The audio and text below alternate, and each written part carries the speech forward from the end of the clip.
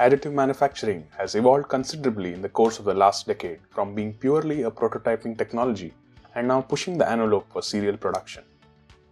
Have the marketing strategies and narratives changed with the growth of this technology?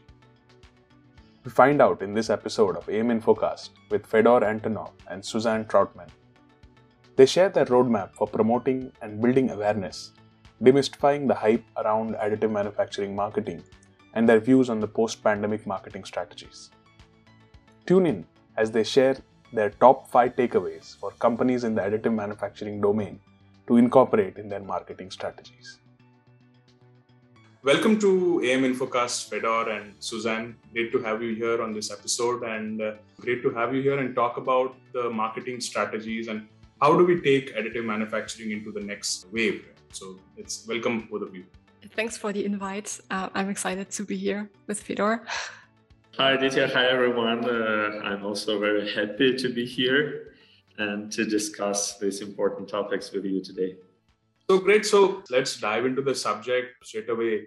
What I would like to start with today is what is the right approach to promote or build awareness for a disruptive technology like additive manufacturing? Because it needs a different approach and it's a bit tricky to do it like other technologies. So is there a right approach you would recommend to build and promote awareness for this technology? I'm happy to take the start here. I'm not sure if there is a right approach, but let me share the approach that I'm using. And first of all, let's discuss the nature of disruptive technologies, because I think what they have in common, they are constantly evolving. And what this means for their target audiences, they have a difficult time to keep track of innovation, mergers and acquisitions, and product launches in the marketplace. And therefore, I think all AM companies need to start to guide their target audience a bit better. To market disruptive technologies, I think all industry players need to be able to do at least 3 things. The first one is to identify who is my key audience that needs my technology. And then second, make them understand how the technology actually adds value to them. And then third, build trust by proving that it works. The fastest way to do that, in my perspective, is that you become a thought leader in your niche. And to become a thought leader, you need to make communication a clear priority in your whole team. And this is not common yet in the AM space, because I think a lot of people here don't like to share their expertise yet. Most of them are always in sales mode, always selling their benefits and features. But I think this is a kind of last century kind of thinking, very traditional. I think we need a new mindset that is about building purposeful relationships, connecting with clients and prospects on a more emotional level. And I have a 3-step process I would recommend everyone to start. The first step is to identify the topics that you want your brand to be closely connected with. So ask yourself, what are the topics that my company or that I am an authority in? And then the second step is to really get to know your audience. Where are they? What motivates and inspires them? What questions are they asking? And once you know all these things, you can begin by answering their questions with thought leadership content. The third step is then building a true connection to your audience. You need to start to share your knowledge and give them something for nothing, basically. And by sharing your insights with your audience without any strings attached, you give people a reason to trust you. This is the principle of thought leadership. When you let go of the need to promote yourself and your company and focus on providing actual real life value to people who matter most to you, then you'll start to earn their trust. And by showing them that you're an expert in the industry and by speaking intelligently on specific industries, you slowly will gain exposure. The thing is, the more high quality information you put in, the more people will begin to associate you with a particular pain point. Fedor, I think, is a very, very good example for that, because he already started to build authority in a very, very specific niche. And in this 3-step process, Fedor, did that kind of resemble what you did and how you started out? Yeah, I just want to also add a little bit. First, I totally agree. And then what I wanted to also add to this is that additive manufacturing is a new market, and it's fast growing market. It's emerging market. And it means that first of all, we need to grow the audience, grow the market as a whole. Yeah. And then and after that, when the market is big enough, then we can start selling into it in a more traditional way. But to build the market, you need to share the knowledge first, and you need to build trust, and you need to build awareness about the capabilities of the new technologies that we are offering. Obviously, that's about this 3-step approach. It's not something that I was intentionally doing, because it like seemed quite natural, because I myself, by the background, I'm not a salesperson. I don't have a business degree. I'm a scientist and engineer, so I just do what I know better. I just talk about what I know better. So maybe it was just like nature like that. That's nice, Fedor. And Suzanne, you put it very nicely into those 3 points in terms of what the approach should be. And it's not the approach, but it's the mindset, as you rightly said. It's the mindset of that needs to change, where you don't put your product first, but you're really putting the value you're giving first. I think that's very important to look at. And and this technology has really evolved in the last decade, right? It is not what it was 10 years back. It was primarily prototyping, primarily very basic applications. But now you're looking at taking that same technology and putting into a serial production, or you're looking at production applications. So do you see that the narrative in terms of marketing has changed? Because that also needs to change, right? Because we were earlier looking at prototyping. Now we're looking at pushing it into the next cycle, let's say, for serial production. This is probably the question that I can try to take.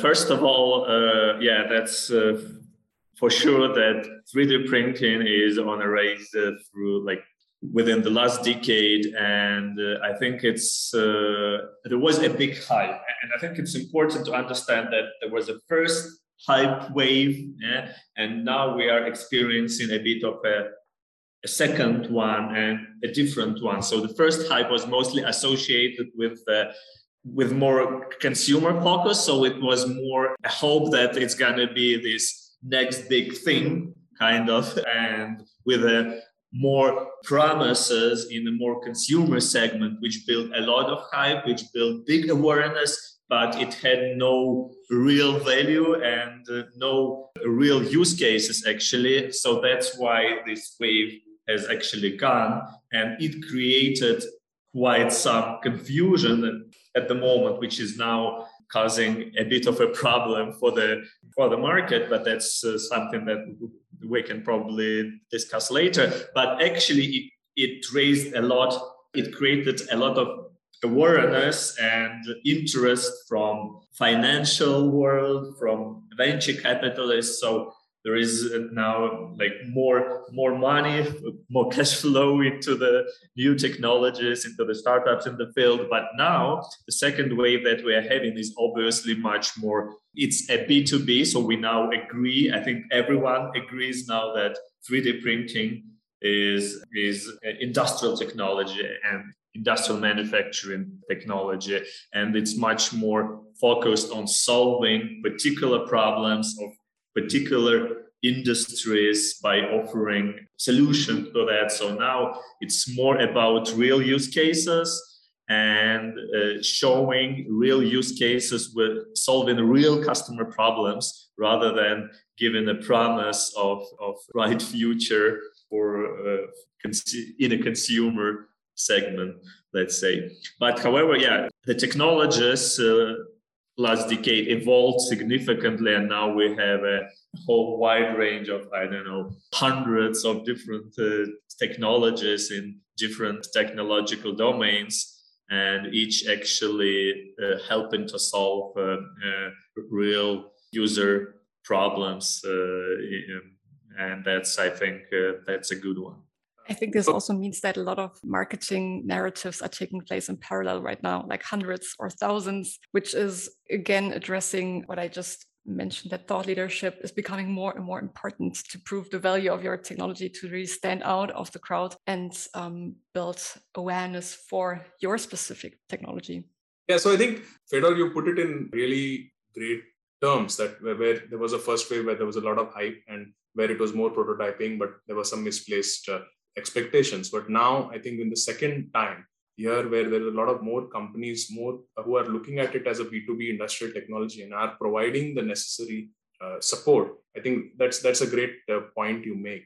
But of course, as we see in the last 2 years, it's been a challenging environment, right? It's a very dynamic environment where offline events are not happening like they did earlier. There are different avenues for marketing teams to look at digital activities, but we are in kind of a transition, right? So people are not comfortable here or there. So what do you feel?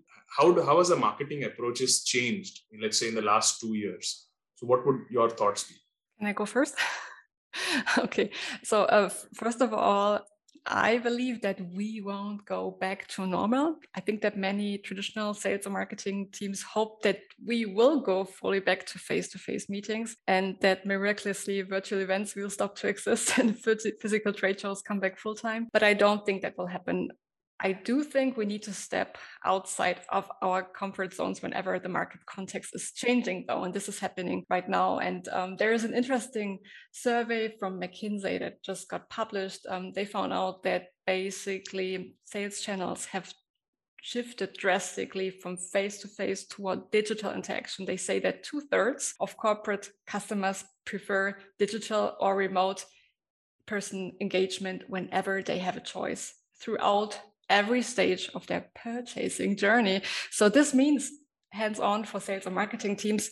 We all have to adapt our resources to also shift from traditional face-to-face to digital enabled sales interaction, like live video conferences, webinars, human chatbots. The focus, though, will always be on human interactions, because this kind of intimacy between people, that is the core component of trust. And B2B decision makers, they need to adapt to this new behavior. And I also think it means that we can grow even faster. I think it's a good thing.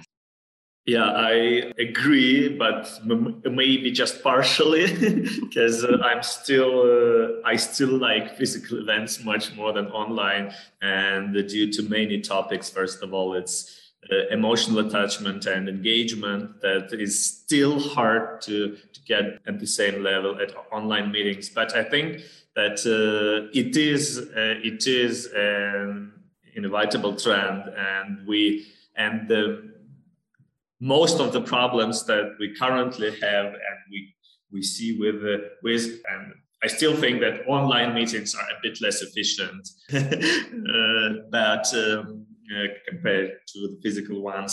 But I think one of the reasons is that we are just in the beginning and we are still getting used to, because we got used to physical meetings, and we can and we know how to build relations through physical meetings, and we're still learning how to do it through online meetings, because as Susie said, in B2B, trust is the most important thing, and it's also a personal trust.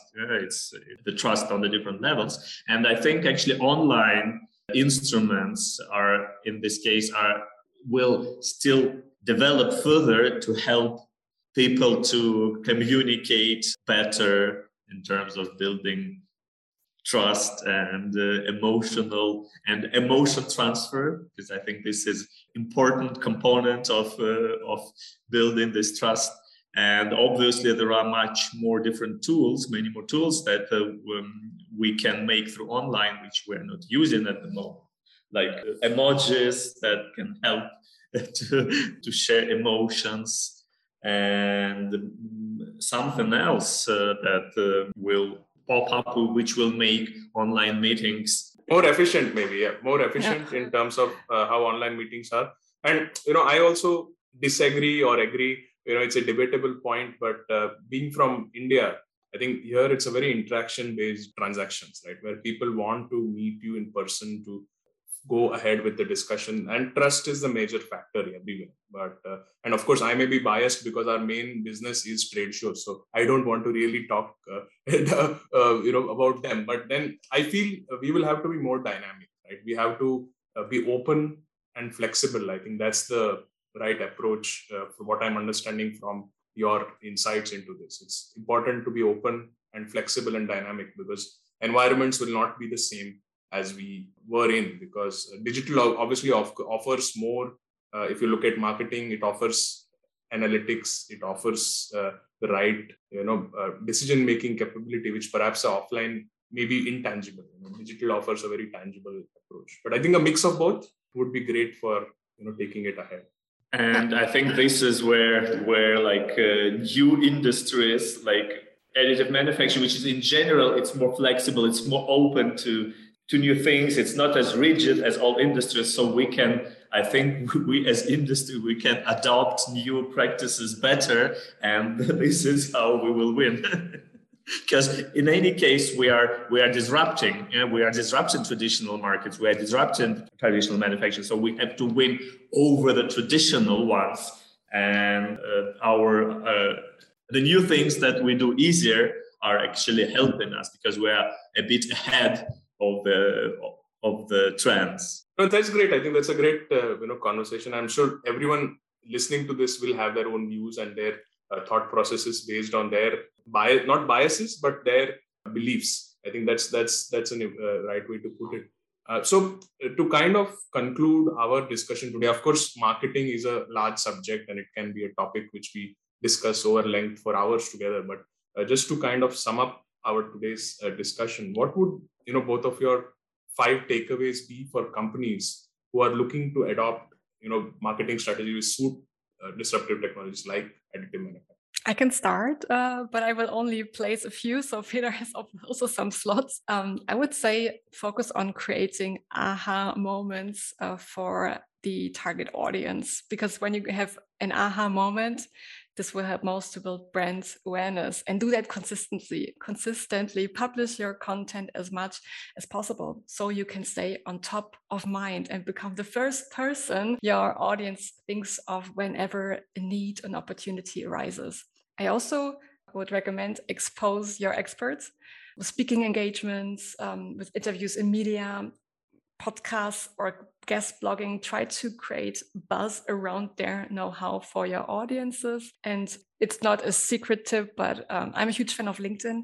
I think that the AM industry is at home on LinkedIn. We will find basically every player on LinkedIn, and also our audiences. So there is, I guess it's important to focus on that channel when it comes to communication with target audiences as well. Fedor, what do you want to add? Yeah,